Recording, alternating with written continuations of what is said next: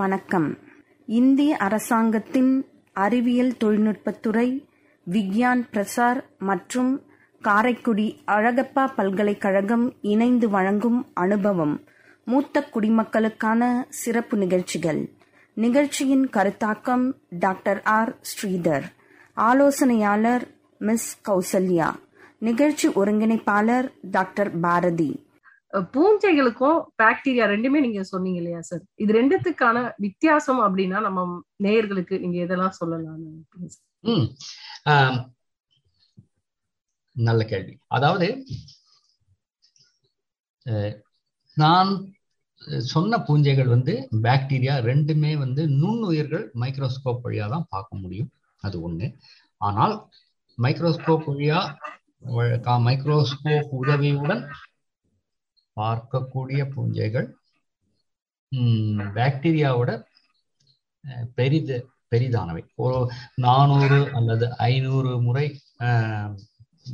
Magnify பெருசாக்கினாலே நம்ம இந்த பூஞ்சைகளை மைக்ரோஸ்கோப்ல பார்க்க முடியும். ஆனா பாக்டீரியாவை பார்க்கணும்னா 2000 முறை 2000 தடவை அதை என்லார்ஜ் பண்ணாதான் பார்க்கணும். ஒரு வித்தியாசம். அது சாதாரணமா எல்லாருக்கும் சொல்லக்கூடியது. இன்னொன்னு என்னன்னா, இவை ரெண்டுமே நுண்ணுயிர் அறந்த கூட இருந்தாலும் இவை இரண்டும் பல விஷயங்களில் வேற வேற. இத அவ்வளவு சயின்டிபிக்கா சொன்னாதான் புரியும். இப்போ நான் எப்படி சொல்லலாம், ஒரு எக்ஸாம்பிள் கொடுக்குறேன். இப்போ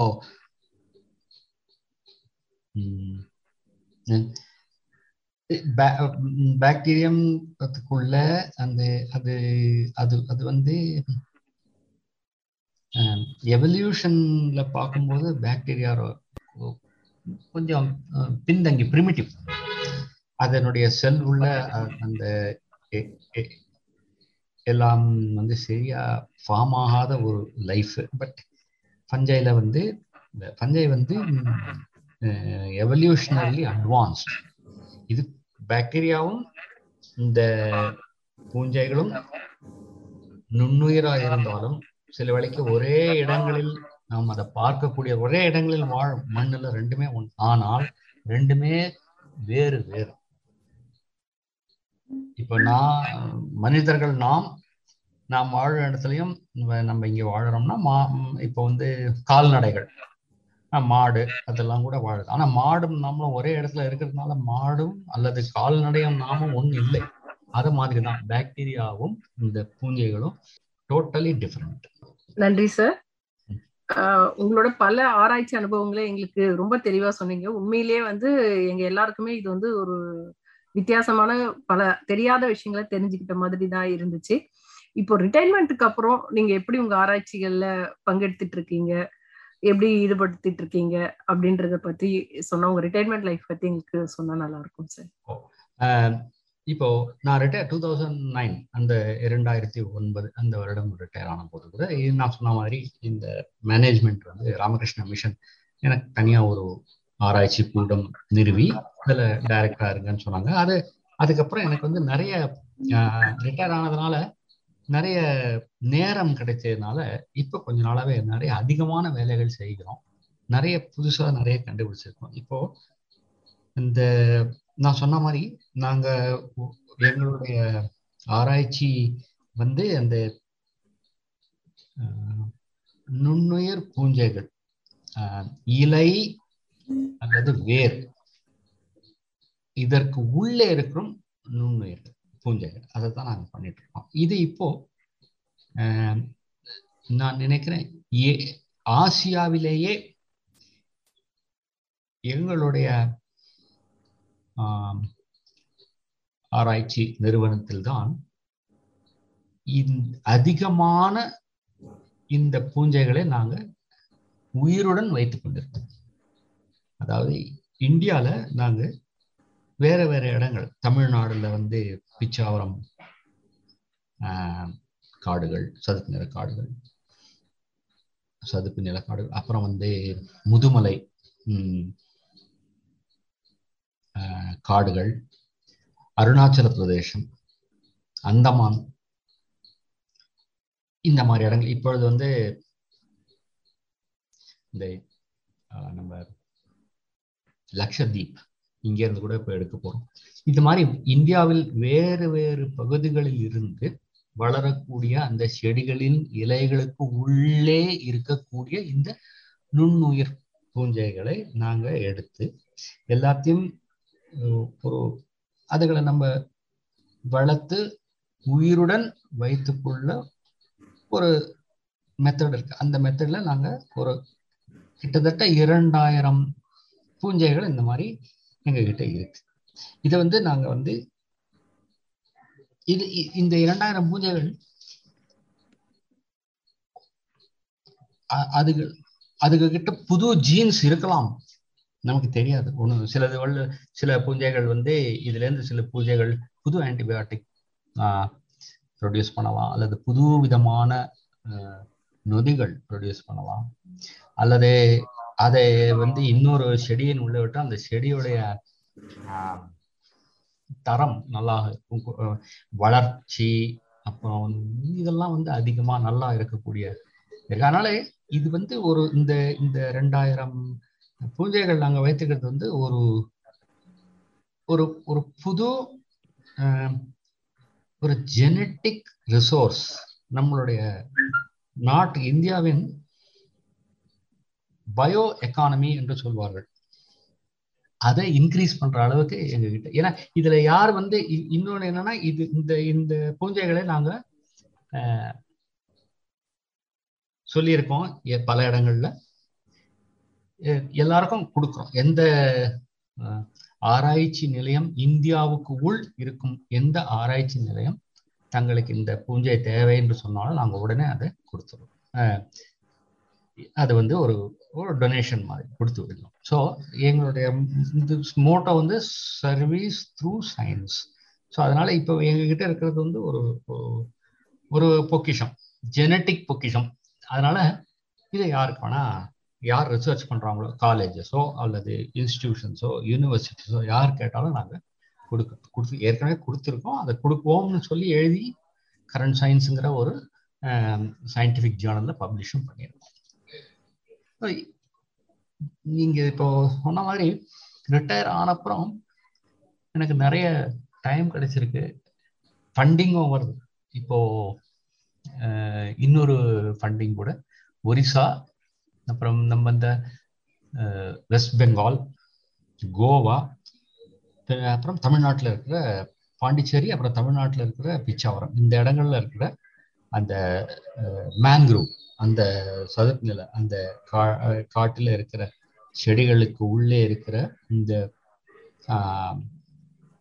பூஞ்சைகளை படிப்பதற்கு இப்பொழுது ministry of environment and climate change அவங்க எங்களுக்கு ஒரு ப்ராஜெக்டை கொடுத்துருக்காங்க. அதே மாதிரி நான் சொன்ன மாதிரி இந்த லக்ஷதீப் ஐலாண்ட் அங்கேயும் போய் படிக்கிறதுக்கு அது டிஎஸ்டி கொடுத்துருக்காங்க. ஸோ இந்த மாதிரி நான் நினைக்கிறேன் ரிட்டையர்மெண்ட்டுக்கு அப்புறம் இன்னும் நிறையவே வேலை செய்ய முடியும், டைம் இருக்கிறதுனால. என்னுடைய ஆசை என்னன்னா, இந்த ஒரு முடிந்த அளவுக்கு கல்லூரிகளில் உள்ள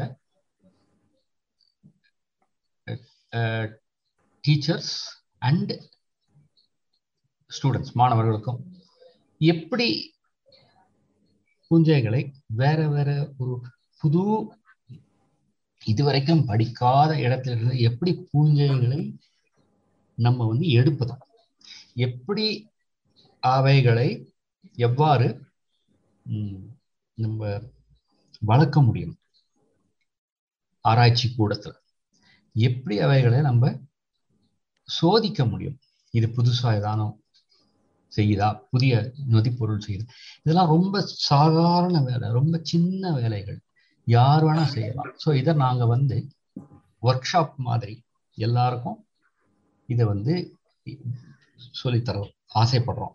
இது பண்ணிட்டீங்கன்னா ஏதானும் ஒரு கல்லூரி ஒரு இடத்துல ஒரு கல்லூரி இருக்கு, அந்த கல்லூரி அவங்களுக்கு அந்த கடல் ஓரம் பக்கத்துல இருக்க வச்சுருங்க.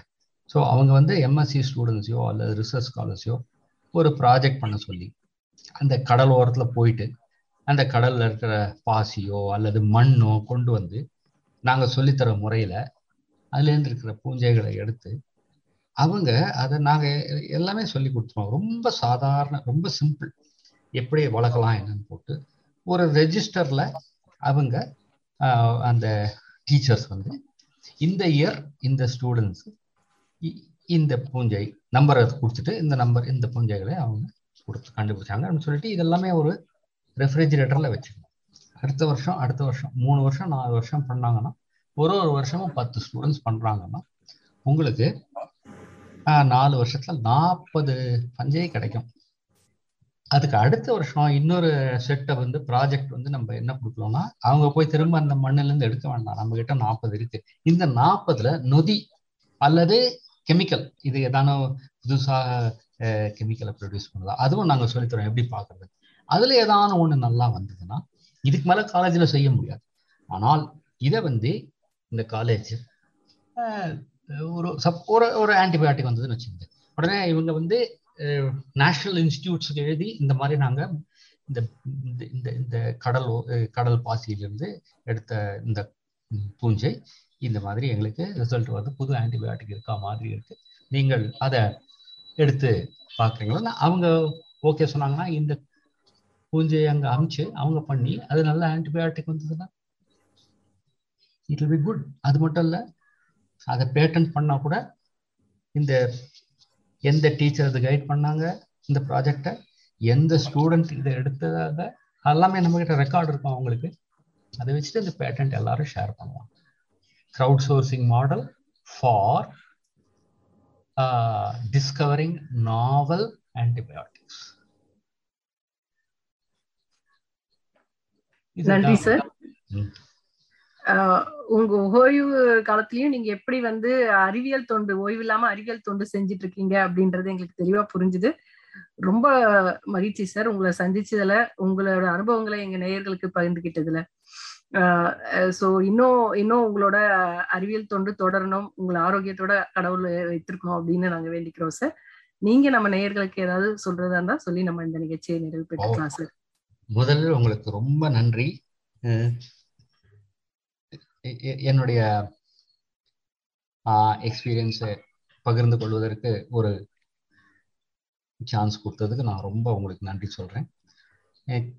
நான் மாணவர்களுக்கோ அல்லது கேட்பவர்களுக்கோ என்னுடைய பேச்சு ஒரு உந்துகோலா இருக்கும்னு என்னுடைய நினைக்கிறேன். தான் நல்லா இருக்கும். என்ன சொல்ல வரேன்னா, இது என்னுடைய தனிப்பட்ட கருத்து. அதாவது